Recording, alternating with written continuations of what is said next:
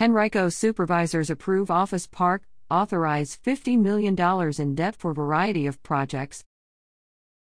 The Henrico Board of Supervisors will hold a public hearing on Tuesday, November 14 regarding a proposed ordinance to allow advertising of sports betting apps at the Richmond Raceway.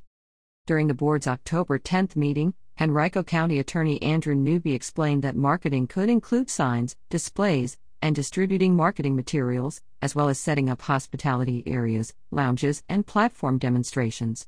This marketing would only be allowed at the raceway itself and only if the advertiser holds a Virginia sports betting permit. The board also approved a proposal to rezone 14 acres at the intersection of East Parham Road and Park Central Drive to allow the construction of an office park hosting a mixture retail, light industrial facilities such as laboratories, office space, and service businesses.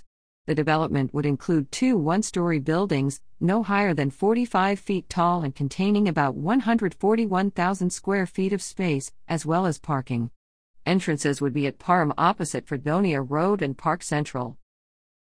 In addition, the board authorized up to $50 million in debt to fund a selection of public safety projects, recreation facilities, historical restoration efforts, and economic development work.